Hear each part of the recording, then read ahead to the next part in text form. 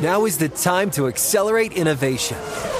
T-Mobile for Business is powering Formula One Las Vegas Grand Prix operations and epic fan experiences with secure, reliable 5G connectivity. Because an event this big and this fast deserves a network that can set the pace. See what our 5G advanced network solutions can do for your business at T-Mobile.com/now. View 5G device coverage and access details at T-Mobile.com. The Season with Peter Schrager is a production of the NFL in partnership with iHeartRadio.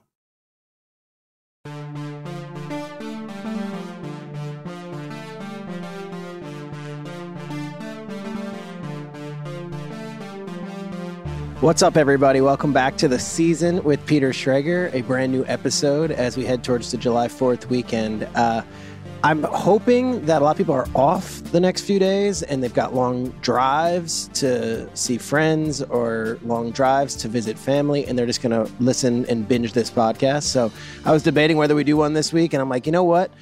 I think that might be the ideal time to do a podcast heading into the holiday weekend, and we've got a great guest in Kellen Moore, who's the new offensive coordinator for the Los Angeles Chargers. I've known Kellen Moore for many years as a coach, but obviously before then he was an NFL player with the Cowboys and the Lions. And before that, he was the quarterback at Boise State, where he started all his years there and is currently still holds the record for most wins as a quarterback in college football history. Still a young guy in his early 30s and made a big move.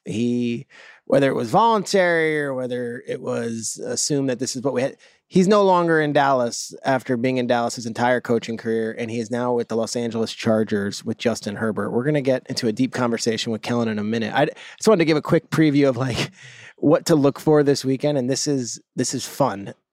Monday night is the party of the year. I will not be invited. I've never been invited. None of my colleagues in the media have been invited. But a gentleman named Michael Rubin, who owns the company Fanatics, throws a massive banger of a party in Bridgehampton, New York, on the water. And I would alert everybody now to get ahead of it now, as opposed to on Tuesday morning, checking TMZ and Page Six and Dumois and whatever other sites you want. But this is the party to be at. And I know several NFL owners will be in attendance. I know in other years, NFL superstars have been there. I got to think you're going to get your Joel Embiid, your Jay-Z, Kevin Durant in recent years. Basically, Michael has two parties a year. One of them is the Super Bowl party, which I have been to, and I was lucky enough to be invited to. And I was told straight up, you will never be invited to the July 4th party. But the Super Bowl party is like where they let everyone in that, at least knows Michael or works with the NFL or Fanatics. And it's still a cool party to be at. And it was amazing this year to go. I basically sat in the corner talking to Damar Hamlin, Micah Parsons, Jerry Jones, David Tepper, and, Rich Eisen, like random, like you just pick it out of the thing. If you've seen this guy on TV, have you seen this person's name in the headlines? They're at the Michael Rubin Super Bowl party. Then the list like whittles down a lot. And he was actually on the Barstool podcast, Pardon My Take, and he was explaining it, that he only has 75 people get invited to this thing, but like it's the leading influencers and it's the leading athletes and it's the leading owners in sports. So I'm curious to see who made the cut this year.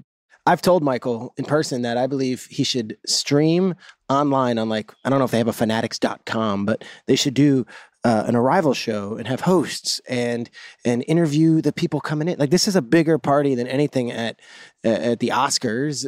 The Oscars, Tom Cruise didn't even show up to the Oscars this year.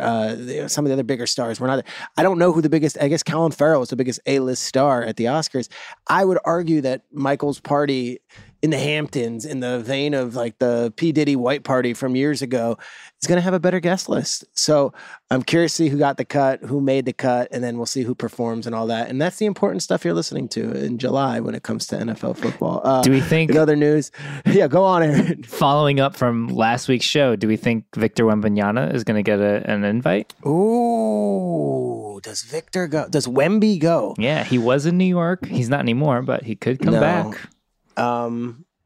I'm going to say no. I'm going to say Wemby's got to earn those stripes first. I think we're going to get Embiid. I think we're going to get Harden. Those guys are like Those guys are mainstays at all these things. And I think you're going to get Durant. NFL-wise, Micah Parsons has been very tight with Michael Rubin. They've been seen out together. I think that will be a definite. And then I'm wondering if we get the big one. I don't know. Does number TB12? He's no longer playing. He doesn't have to be anywhere. He's a single man from what we know. It's Tom Brady rolling through. We'll see. That's going to be the big question for me. Other quick things. The NFLPA announced a new director. That was a bit of a surprise. No one saw that coming. They announced their new executive director. So we'll get into that at another date, and we'll talk about who he is and what his experience is and how that all went down. I find it pretty interesting. And then a much smaller piece of news today in Tampa Bay, they signed extensions with 3 of their top front office people, which I think is interesting. Everyone thinks the Buccaneers are going to rebuild eventually, and that this might be one of those years where after Brady, it all goes. They signed big contracts with 3 different front office executives. One of them, Michael Greenberg, known as Greenie around the league, who handles all the salary cap stuff. He's an assistant general manager, along with John Spytek. He's an assistant general manager. These guys have been there forever. And then Jackie Davidson, who came over from the Jets, has been there for at least 5 years, and she got promoted to a new title as well. So very interesting that the Buccaneers are like, hey, you know what? I know it was Brady, but we also believe in the front office we've built. With all that said, we've now given you our July 4th party preview. And again, it's Monday night, so not July 4th. It's Monday, which is July 3rd. Keep your eyes on TMZ and the Page 6 and all that. This is the stuff we live for, guys. Fanatics party. We'll see who is in the house, who made the cut, and who didn't. And then other than that, we'll keep an eye on all the different adventures from all these players and coaches and owners, all enjoying their vacations right now because the NFL is shutting it down for a few weeks before we get to training camp. With no further ado, I'm excited for this one. Here's Kellen Moore. So excited for our next guest, as I mentioned in the monologue. Covered him as a player when he was with the Lions, covered him as a player when he's with the Cowboys, then, of course, as one of the great offensive minds for the Cowboys, and now he's with the Los Angeles Chargers, and he's on the season with Peter Schrager. Kellen Moore, welcome to the podcast. Thanks for having me. I'm fired up. So excited to have you, man. And it's kind of a cool part of your career right now. You've left the nest, if you will. You've been in Dallas all these years, and now you're joining the Los Angeles Chargers. The announcement was made in January or so. Tell us what it's been like first 6 months with the Chargers and working with Justin Herbert specifically. Yeah, no, it's been so much fun. I mean, we were fortunate. We were in Dallas for 8 years, very much became home. And so all our kids pretty much, they only knew Dallas. And so we loved it there, had a ton of fun. 8 years in the NFL. We know how the cycle of this thing sometimes goes. And so we were fortunate. And it worked out great. It was awesome. I was fired up to be able to come down here to the Chargers to work with Brandon. We kind of connected. Last year we did a joint practice with the Dallas Cowboys and the LA Chargers. And so that was kind of the initial connection there. And so we connected, stayed in contact like so many people do in this profession. And, it happened fast, but it worked out great. And so we were fired up to get down here. It was a fun change of scenery. And it's been just a ton of fun just kind of building this thing from the ground up with everyone, just kind of collaborating, starting with Justin and the rest of the staff. And so it's been a ton of fun. It was fun. I was at the Combine in Indianapolis, and you walked by, and I recognized your face, of course, and I knew it was you. But you had all Chargers stuff on. I'm like, oh, that's different. Okay, I guess this is it. And it probably feels different for him, too. Is there a big adjustment period? I know coaches jump place to place, but for someone like you who is with the Cowboys for the end of your NFL playing career and then, of course, all your coaching career so far, does it feel like it's a new beginning, or does it feel like, hey, this is the gig and just put me wherever I have to be? It definitely feels new, which is exciting. When I was in Dallas, I was fortunate. I was around, Jason was the head coach at the time, and I was fortunate to kind of be able to transition into the coaching side because of him and Scott Linehan and those guys who were down there at the time, and then to stay through the transition to Mike. And so there's always kind of been an established situation there. And so, it was kind of a smoother transition. And so this one's been really exciting just because it's really Brandon certainly has runs the defense, and this is kind of a clean slate on offense, and so it's been a lot of fun just building it. Taking pieces that were already in place here, things that Justin's done such a good job with that we want to definitely keep incorporating and don't lose sight on any of those things. Bring some Dallas stuff, and then the third part was just, hey, let's go explore together and let's have fun building this thing. It's fun because I had Nathaniel Hackett on last week, and it's not a similar situation because he's been with Rodgers and The only thing that I said was, okay, now Salah's the defensive head coach, and you kind of have the green light. And for years, he was with Marone, and then he was, of course, with LaFleur, who were offensive coaches. You're similarly in that kind of boat, which you just referenced, that Staley's a defensive mastermind. He's also a great head coach, but he's not going to be calling plays over your head, or he's not going to have input on this stuff. This is maybe your first opportunity where you're the guy to call the plays around the offense without an offensive head coach above you on the org chart. It is a different dynamic. It is fun just from the standpoint of, us just building it however we want. It is fun to kind of do those recap meetings. Brandon and I tend to gravitate to each other towards the end of the day just to recap, okay, what happened on each side of the ball, what did we meet about? And those are always really fun conversations. A lot of the offensive coaches sometimes roll their eyes as I'm going into Brandon's office because they're like, he might be in there for 15 minutes, he might be in there for 2 hours. We really don't know. And Brandon and I just kind of start recapping. All of a sudden, the coolest part of it, I think, is you get that perspective of a defensive head coach, and so when you're talking to him and sharing kind of your plan or vision, he can spin it from the other side of, just kind of, okay, if we're on the defense side, this is how I'd see it. This is something you may want to consider. And so all those conversations have been just so much fun. We have Good Morning Football during the year, and we do this show 5 days a week, and it's 3 hours, and we're always on in the morning, and it's always talking about the young quarterbacks. And it's like Mahomes, Burrow, Allen, and I'm always chiming in, Herbert. And it's like, until he has that big playoff success, or maybe until he has that huge prime, he might not be considered the same way those guys are.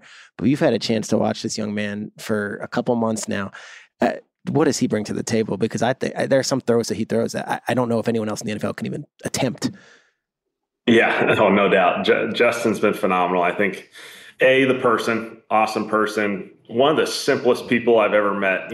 Explain that, because I kind of know, but I don't see it day to day.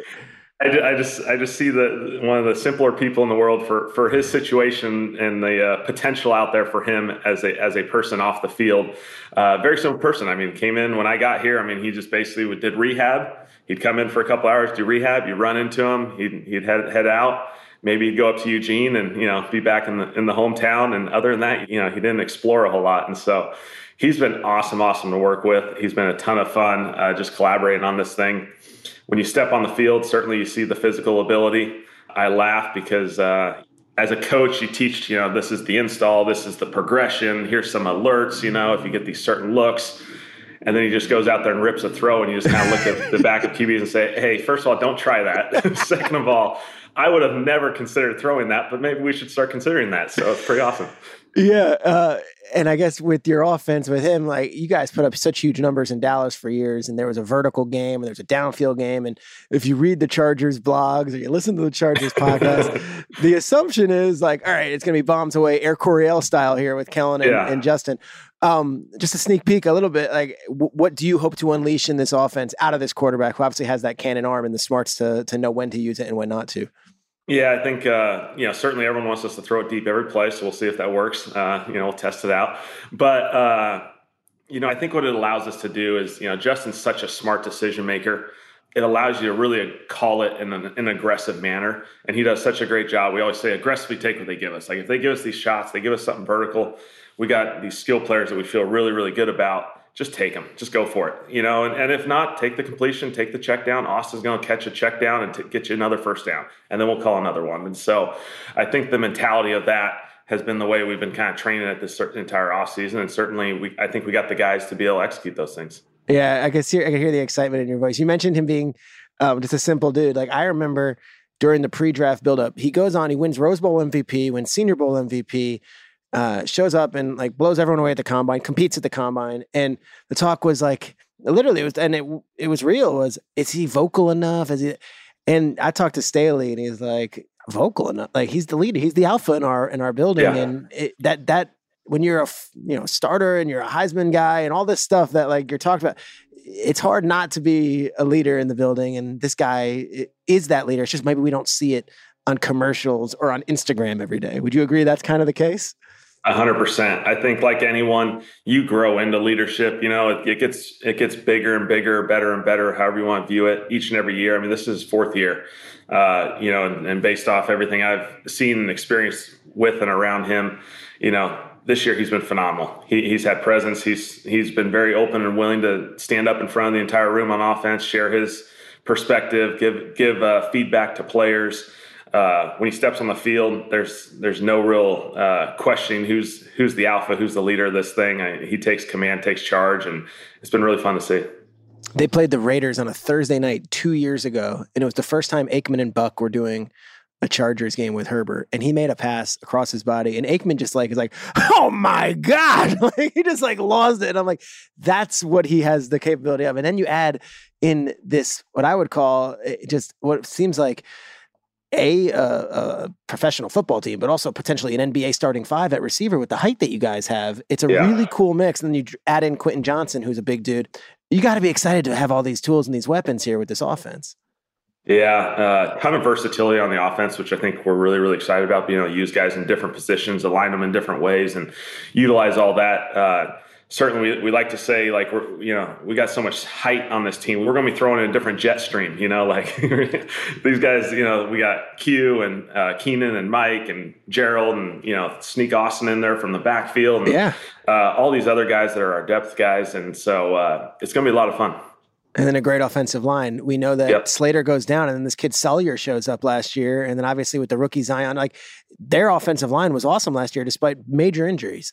One of my favorite things was when I first got here, we spent our first week, and because the offensive staff was pretty much the same, other than the quarterback coach, Doug Nussmeier, who came from Dallas, it was the same staff that had been here last year. And so the first week, I basically just sat there and listened to everyone. And so it was a really cool, they basically went through the roster and everyone gave their perspective on every player that was currently on our roster.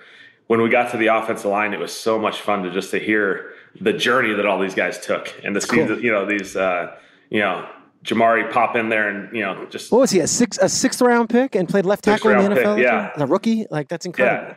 And just like from the first snap, just like, okay, I'll take over this left tackle spot. That's nothing big for me. I played at Georgia. I played 4 years at Georgia. Nothing's that big to me.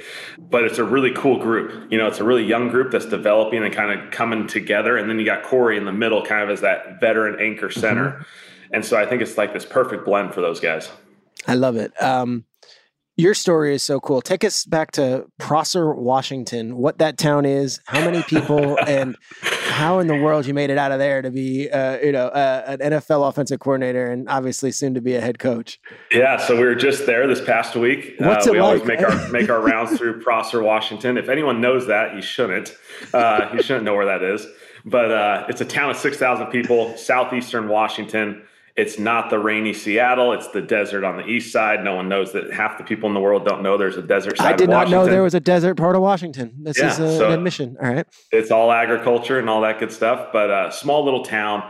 My dad was our high school coach. So he was the head football coach for really, forever until we got to college. But it kind of had that Friday Night Lights feel to it. You know, that's how I grew up. I grew up wanting to be a Prosser Mustang, in all honesty. I didn't really, college or something. Yeah, you'd love to do that. You'd love to do the NFL. But like Prosser Mustangs, like that's the best thing ever. Those are all my idols growing up, And so, name me a couple legends from the program from before you. I love this stuff. Oh my gosh! Well, I'm number 11 because of Dan Marchant. He was number 11. He's a receiver. I was getting right into the youth football stage, and I was like, Dan's my guy. I want to be 11. Forget Randy Moss. Forget Chris Carter. Forget any of the Seahawks. Like, that's my guy, Marchant. Yep, Dan. So. There's all these quarterbacks, Tyler Thomas, who there weren't a ton of guys who ever went to Division I. There was only a couple of us. Tyler Thomas ended up going to Oregon State. He was a quarterback. Man, I can go on and on. I can give you every single quarterback from. But I love that and this is a town that I've read up on it. 2 stoplights, right? 2 traffic lights. Oh yeah. We upgrade. We got 3 now. 3. I was there this past week. Yeah, we got 3. Are we talking like an Outback, an Applebee's? Is that even there, or is it like the general store? No. Okay. McDonald's, KFC, Taco Bell. It's a hybrid, which is unique. Starbucks. The Bucks made it there, right from Seattle. Starbucks. Yeah, you got to have a Starbucks. It's kind of on your way from one place to the other. They snuck a Starbucks in there, but other than that, a couple local restaurants, and that's about it. And I know you would go to these Boise State youth football camps, right? Is that part of your childhood? And I guess your father would bring you to the blue field? Like, where did that Boise State thing come from?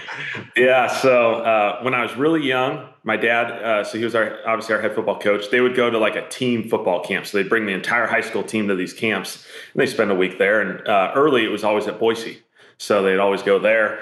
So we always kind of had this, fondness of Boise. I remembered it as a child. And so as a high school coach's kid, you kind of, what your spring breaks are and what your summers are is pretty much hopping around to colleges. Spring break was usually, going to some college practices and just kind of, rolling with all these high school coaches that your dad is around. And so that was my childhood. That was very much normalized football for me. And, that's what I did. When you got recruited to Boise State, is this, because I don't have the timeline in front of me. So everyone remembers the Fiesta Bowl. It's Adrian Peterson in Oklahoma and Jared Zabransky and Ian Johnson in Boise. Knock them off. Were you on that team? Were you being recruited to be on that team? I know you came after Zabransky, so I'm not sure if you were like a red shirt or you were backup or what. No, so I'm a senior in high school. I'm at the game. I'm down in that end zone. Yep, I went to the game. I was already committed to Boise, so I was all wrapped up and ready to go. And I was at the game. It was awesome. It Saw was the proposal awesome. At the end? That was in the end zone you were in, or no? Yep, I was right down that end zone. Yep. So you get there, and then Boise becomes one of the preeminent programs in the country. You guys would roll off the wins. For the listeners, you are the all-time leader in wins as a quarterback, which is an amazing feat. And it comes up anytime a young quarterback like Desmond Ridder came out. I think he's third maybe. And it was mentioned literally every time Ridder had anything going on, every time he tells you the Falcons. Your experience in Boise, Idaho and playing for that team, what would you say your biggest takeaway was from that whole entire 4-year span? Yeah, it was just this utopia of a culture. Chris Peterson's the absolute best. He has this perfect blend of, he spends so much time, I think, on the culture and the environment. He really calls it an environment because everyone uses the word culture, but just building this environment that allows everyone to kind of blossom. And so I always remember two things there. One being, how much time he spent on building the program, building the right kind of people, every Friday, we'd play on Saturdays, obviously. And every Friday night, you have that team meeting that everyone's supposed to get all jacked up and fired up for a football game on, right? And you're all college kids. And we'd spend the whole time and he's talking about life, that's what the whole meeting is about. That's something cool. Different about life. It was called Bronco Magic. And I still have the sheets of paper. And it was really? It was one of the coolest things that I thought brought perspective. So here you got this huge game against Nevada coming up. And you've got like 2 ranked teams going to be on national TV. And he's giving you life lessons the night before a game. Yeah, it's some poem. Poem about life. I love it. And it was awesome. It was absolutely awesome. It was also a unique team because, as most people probably know, Boise, Idaho doesn't exactly have 20 Division I players rolling around, the state. And so it was this super diverse team. I mean, we had people from all across the country, all across the world. We had guys from Netherlands, Canada, Florida, New Jersey, California. I was kind of part of the little small Northwest crew. Yeah. And so you had this huge diversity of this team. And so it's a really cool melting pot of just bringing all these guys together. And I think that's one of the things that I always, we were talking about as a team, as an offense, right before we broke, about how this football thing brings us to people we never connect with in any other way. And that's one of the coolest things, even with the Chargers right now, like the guys that you get to meet, it's like, I would have never met this person if I wasn't a part of this cool NFL journey or college football journey, whatever it may be. And so that's what's really fun. It's awesome. I always say that, there's all these issues in the country and there's divide and division, and it's fine. It exists. It's going to exist. So you kind of go in that locker room and you see that there's almost like a glimmer of hope. Like, all right, if that guy can gel with that guy and they could put it all together despite their difference in backgrounds, maybe there's a chance, and I don't know if that's too pie in the sky, but I think that's what you're getting at. No, we certainly feel that way. All right. Left-handed quarterback, obviously at Boise. Was that held against you think, as you entered the NFL draft? As that thing kind of faded away? I think at one point in the last couple years before Tua, there were no left-handed quarterbacks. Yeah. It reminds me of like a question, it's like a ridiculous question. Like, so, what's it like being a left-handed quarterback? Well, I've always been a left-handed quarterback, obviously. But there were, Steve Young, Michael Vick, all those guys probably when you were growing up, and then it kind of faded away. Yeah. No, it's definitely, I think a lot of people got smarter. They went to baseball, you're a lefty, all that sort of stuff. You should probably go play that sport instead. But no, yeah, it's certainly something that I think is a unique dynamic. To be honest, I think there was some feedback going into the NFL that like, hey, if our starter's not a lefty, like we really don't want to have a lefty behind him, And now the game was a lot more under center. The game's become a lot more of a shotgun game. And so it's, I think there's more flexibility and it's an easier transition. But when I got in the league, I think there were 6 or 7 lefties. Let's go through them because, it was probably and then I'm thinking like Tyler Thigpen, right? Or Palco. Which one of those? One of those guys was lefty. Yep, Palco. Canfield from Oregon State. Sean Canfield, is that his name, right? Yeah, Sean Canfield, Michael Vick, Tim Tebow, Matt Leinart. Pat White might have been, I don't know if he was playing quarterback anymore, but Pat actually coaches with us, so we got a couple lefties on the staff. Yeah, so that's cool. We're fired up. We got to keep the lefties together. But there's one or two more. But at one point, it was a little bit more normal, and lo and behold, we went through a point where I think there was a couple years, 2 or 3 years, where we had no lefties. And finally, Tua came and saved the day. So hopefully we get a couple more. The way the world moves, whatever. So the Dolphins' job becomes open after they let go of Brian Flores. You interview for that job. Do you come in with like a PowerPoint deck saying like, I am the lefty quarterback guy? Like, what are we doing here? I know the job eventually goes to Mike McDaniel and it's all going to work out for everyone, but you got to think that was your pitch, right? Yeah. I'm a lefty. He's a lefty. I'm the one guy who can teach him. This is it. I can feel him. This is it. It is interesting though, that like, you said the baseball stuff, and we talk about specialization in sports, and now youths are told like you pick this one sport. I've heard you speak on it before. You don't believe in that, right? Play all sports. Yeah, I'm wired. I'm a small town kid. We played every sport. We grew up together as the same pack of kids. We went from football to basketball to baseball at one point. I eventually kind of didn't do baseball, but I stuck with football and basketball all the way to the end, and so. I think it's huge. I think it's so important. I think there's too many examples across our league, across other leagues of guys who played a lot of different things, and all those skills kind of translate to something in the end. It works out. One of my favorite men in the NFL, and I know a mentor of yours, is Jim Caldwell. When you were in Detroit, you obviously were under his guys, and he speaks with such a reverence. Like I don't even know how to say it. When Jim talks, like everyone listens, and he doesn't speak often. He's not yelling. He's not. I guess my question is just the Jim Caldwell experience for those who don't know, like when you play in that offense on that team with him as a head coach, that soothing voice, and yet those life lessons he always gives. Yeah, it was such a cool experience for me because being in the NFL, you think college football, NFL, like they're so different, right? And so you're fortunate to be around this Chris Peterson experience, which is second to none. And then you meet Jim in the NFL. And the first time I met him, spent 15 minutes with him. He knew my name. He knew everything about me. I'm a third string QB, barely hanging on. Like he has no reason to even know who I am. Like, like I should be the one introducing myself. He spends 15 minutes just talking about life, talking about, family and all that sort of stuff. Has nothing to do with football, knows everything about you. Like incredible. And then you get to the point of him just being the leader and the coach. I thought it was really cool for me because at that point I really felt confident that like I want to get into coaching. That's kind of the path I want to take. At that point. Yeah. I think college was kind of confirmation, but then when you're in the NFL, it's like, okay, that's a different experience than college football. And can you really do it in a certain way? Or does everyone just, college and NFL, they're just different beasts and you can't do it that way. His presence and his ability to kind of, in a more mild manner, have such command and presence in an NFL locker room on an NFL field. It was really awesome for me to see that because, I felt like I was a little bit more maybe that personality trait, as far as more of a mild, like I'm not a, yeller, screamer all the time, but like Jim just had that perfect balance of like he picked and choose his words really wisely. And when he talked, everyone listened, and it was incredible to be a part of. Was there one piece of advice that you've held on to, or one line or one statement or one quote that you kind of brought with you along the way? I hate to put you on the spot. That's a great question. There's so many, Orlowski. And so, when I was there as Matthew, Dan, and myself, and I just remember these team meetings, and I just remember all the information. I couldn't keep up. I'm sitting there trying to write all these notes of all these, he always called it the charge in the season. And every Wednesday he'd have some sort of piece. And it would be something. I'm just sitting there trying to write these notes as quick as possible. And I'm looking over to Dan, what did you get? What did you catch? I'm trying to piece this whole thing together because I want all this information. But he had a really cool piece. He had a high cost for low living. It was a piece that he utilized. I'm sure a lot of people have heard about it.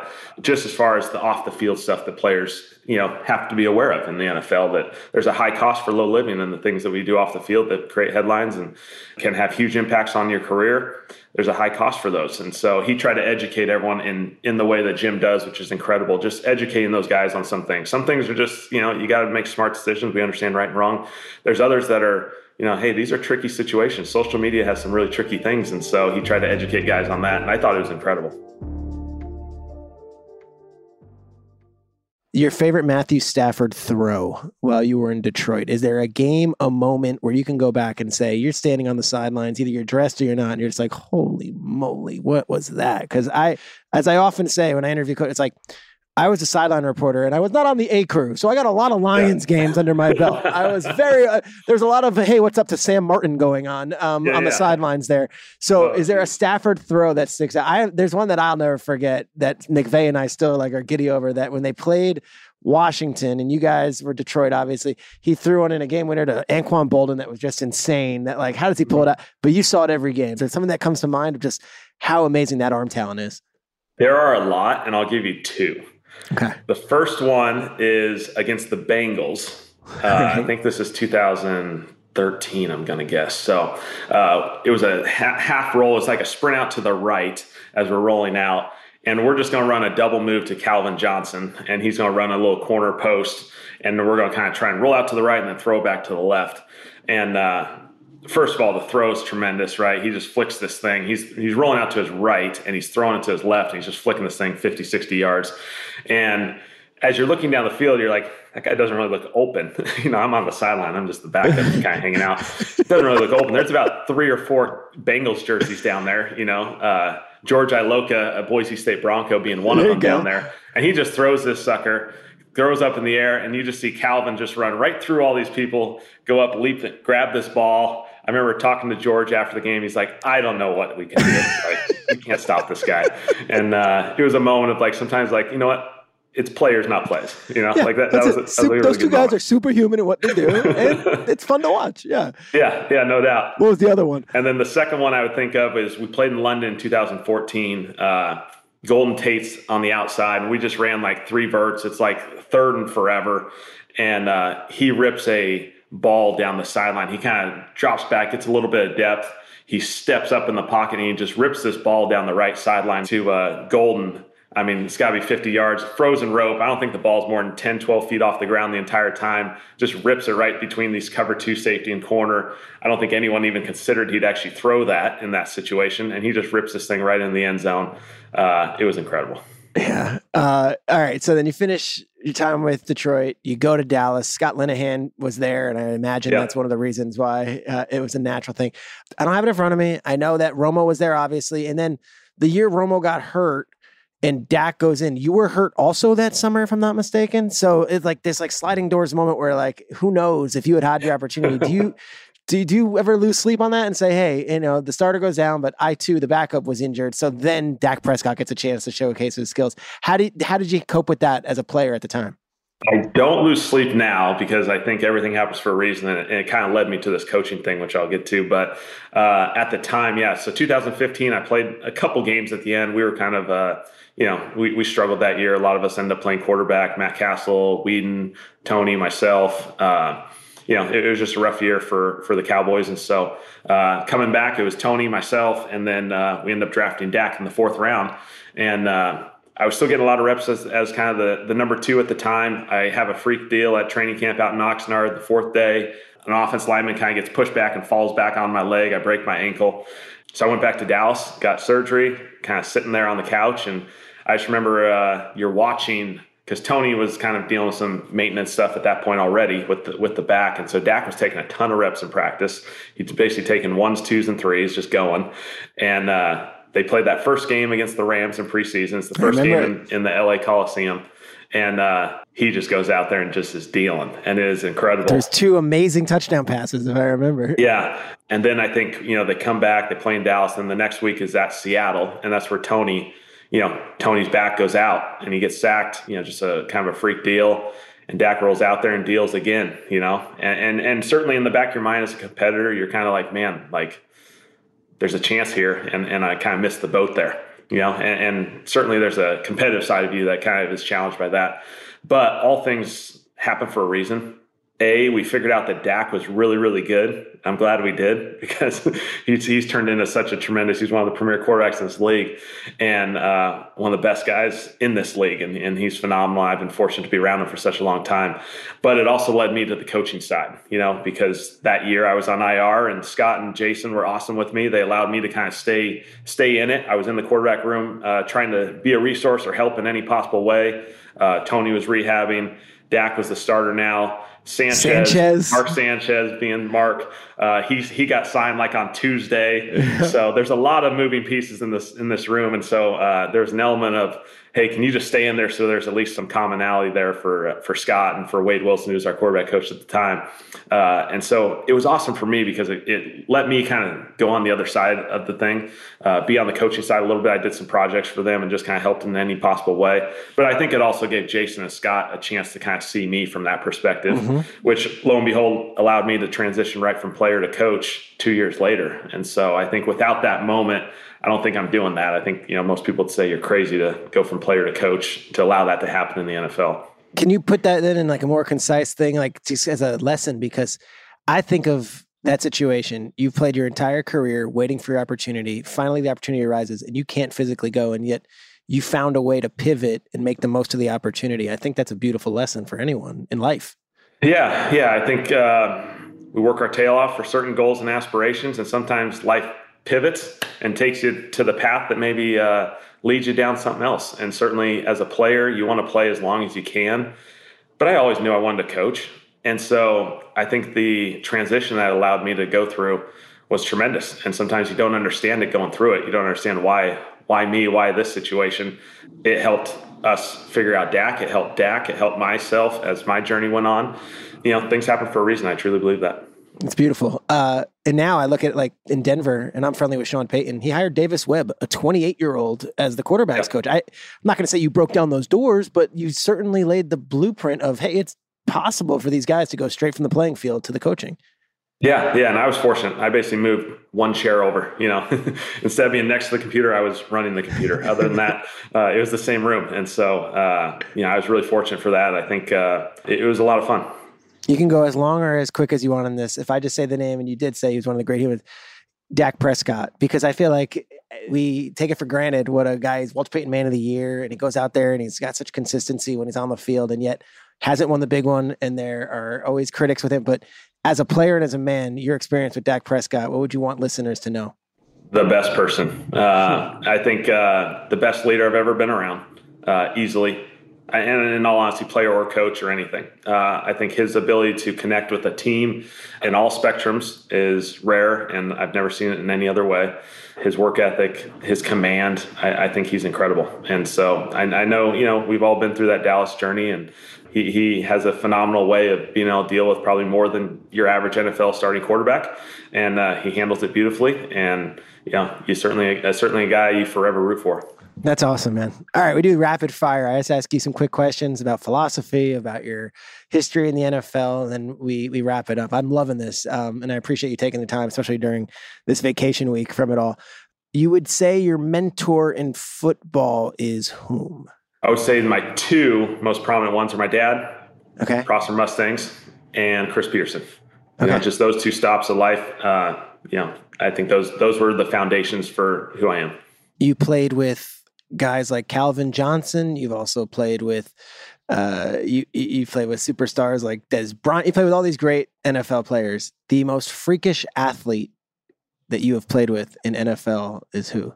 Calvin by far. Yeah, like Calvin, I think he's just different. I remember the first time. So I'm a rookie. I show up to OTAs, and they got. We're in the red zone. For some reason, I think it had to have been a screw up. Calvin's on the field when I'm on the field, which shouldn't be going on the third string QB.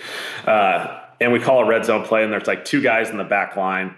And I happened to throw to the guy on the right, who was Titus Young at the time that I had played with previously in Boise. And Matthew and Sean Hill being the backup at the time, who's phenomenal. He just looks at me and says, if that other guy's ever on the field, just throw it to him. It doesn't matter and I how quickly open learned anyone else is. The rest of the time, if for whatever reason that guy's on the field, just throw it to him. And that was like the simplest lesson. Hey, that guy's different than any other human being that you'll ever be around. Yeah. Growing up, who was the player? And you mentioned those Mustangs that you liked, but who was the player in the NFL that you aspired to be or that you saw and said, hey, maybe someday? Growing up in the Northwest, Hasselbeck was my guy. Like, Yeah, man, really. I just love that. I loved his presence. I Does loved his Matthew command. know that? I think he would really love hearing that. Does he know that? Have you told him I that? hope he does. I am a disciple of the Matt Hasselbeck Passing Academy. Okay. So this is a camp that he put on. Oh yeah, he put on. Yep. I think I'm one of like 2 guys whoever got out of there that got to the NFL. But I was there. Seneca Wallace was my camp counselor. Hell yeah. And that was my guy. I loved his command, the way he played. Like he was always having fun. Like that was the coolest thing to me. It was like, this is the NFL, and this guy's just like smiling, having fun, loving this thing. Who is the biggest personality that you've come across in the NFL? Ooh, that's interesting. And you can take that anywhere you want. The biggest alpha, the most hilarious, whoever it is. Yeah, that is a great question. And I got, you can go a lot of different ways here. I think biggest personality, like Dez was so much fun. Yeah. I think because, he's like a kid in the sense that when he was playing there, and I say that in the most positive way, he just wanted to play catch all day, every day. Just pure joy. Pure I remember joy Dez of football. during warm-ups, the trainers coming up to me at the Cowboys being like, we have to keep an eye on Dez because he gets so excited during warm-ups. I was like, I love that. He's going to go there. I mean, he'll grab every equipment guy, every strength coach. He just wants to play catch the entire pregame. And even during practice, like if the defense is going, he's over there like, hey, come over here to the other field. Like I just want to run some routes and catch. And he just wants to catch all day long. And I thought it was so cool. Like it was the most fun. He truly just loved playing football. I love that. Do you have a good Jerry Jones story that's not going to say safe for, but it's just a Jerry Jones story that we could all say that's pretty cool? I love Jerry. I could think of 2 probably. One being for my first 3 or 4 years, he thought I was Kellen, but I was the 3rd string QB, so I wasn't going to say a word. So why would you? Even when I was first I first got a chance to be the coordinator, I think I was still Kellen at the time, but I wasn't going to say anything. So I just kind of roll with his Kellen. Every once in a while it was Colin. But you just kind of go with it, like, hey, I'm good. It's Jerry Jones. What am I doing? I'm employed. I'm happy. I don't care. Yeah. Yeah. And so in Dallas, there tended to be a little bit of a running joke that I was Kellen, not Kellen. But love it. The other one I would think of was when we first got to the Star. This was probably 2017 or 18, one of those OTA times. And for people who understand the Star, there's a lot of commercial stuff going on around it, as well as the football, right? Mm-hmm. And so, anyways, we're going through an OTA practice. Jason was the head coach at the time. And the security officer, the guy who kind of runs security there, Cable Johnson, happens to come out, and he's kind of waving Jason down in the middle of a practice like, hey, we got to move. And we're the football team. kind of like, and Jason has that dumbfounded look like, what are you talking about? Like, we're in the middle of practice. He's like, we got to move. The chopper's coming. The chopper's coming. And awesome. It's like straight out of the movie. Everyone's kind of like, wait, so are we supposed to pause practice? And you see this chopper come whipping around the buildings at the Star, and sure enough, here comes the chopper. It's got to land. It's got to land right now. Right on the field. And so everyone kind of cleared off. We had a nice little extended water break. The chopper came through, got everyone where they needed to be, and then practice resumed. And so, that's so good. It was quite the experience. But that is so good. Yeah, I loved it. Jerry's the absolute best. It's the biggest show in town, man. It is, and I think he's still everyone. What he does, the other owners still, in a lot of ways, still follow. He's still the leader of that group, and of course, the NFL. He's one of the biggest characters himself. My last question: your message to Chargers fans as we head to 2023, and they're so excited. In fact, I was looking at a podcast. It's like the Locked On Chargers podcast, and it's like, are we too excited for Kellen Moore's offense? Like, it's getting to that point. What would be your message for a fan base that is just so hungry for some success? Yeah, I think we're just going to have fun. We're just going to go for it. I think that's the biggest thing that we're excited for is we got a group who can do some really good things, and we're excited to build this thing for 2023. And so whatever that offense ends up looking like as we go through training camp, we'll build it however we need to. But we're going to be aggressive. We're going to go for it. I said in the monologue that there's an annual party out in the Hamptons in New York, and it's thrown by Michael Rubin, who's the CEO of Fanatics, and the biggest stars in music and the biggest stars in the NBA go. And every year there's a couple NBA guys that make it. Would you say Justin Herbert's probably not going to be at that party? Probably not. Probably not. I think he'll choose Eugene, Oregon. He'll be in Eugene, Oregon, watching fireworks from a far distance away, thinking about football, which is probably a good thing. Kellen Moore, this was awesome. We appreciate you taking the time. You went 40 minutes, went overtime with us, and I can't say how excited I am enough for this Chargers offense with you and Herbert together, but I also know Brandon Staley quite well and think you guys are going to be a great team as far as offensive coordinator / head coach, or offensive coordinator, and then him as the head coach. But I just thank you for coming on the podcast. It was really cool of you to do this. No, appreciate it. Thanks, Peter. That was awesome. Kellen Moore, great. If you're a Chargers fan, you got to come away from that thing just feeling confident that you're in competent hands, and Justin Herbert's in a very good situation. To you guys, the listeners, thanks so much. Enjoy your July 4th weekend. Continue to subscribe. Tell your friends. I don't think any other podcast is doing it the way we are. We're getting these guys that don't have to do it. They're doing it voluntarily. This isn't through an entire, booking situation. These are me reaching out to these coaches and these GMs and them agreeing to do it. And it's so appreciated. Kellen Moore is a great interview. He's also a great dad and leader of men. So I'm excited to see what they do in LA, but I'm also excited to see who we get up next on this podcast. Enjoy July 4th, everyone. Please be safe. Do not drink and drive, and just enjoy the time away if you can get some. All right. Till next week. Thank you. I'm Peter Schrager, Aaron Juan Kaufman, the producer. Grace Fuse, just kicking butt as a fill-in producer, also the editor of this thing, Jason English, and then, of course, all the NFL Network folks on the West Coast. Enjoy July 4th, everybody.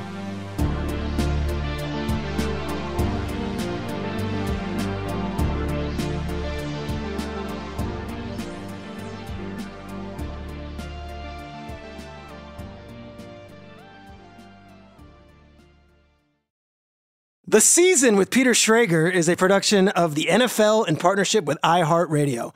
For more podcasts from iHeartRadio, visit the iHeartRadio app, Apple Podcasts, or wherever you get your podcasts.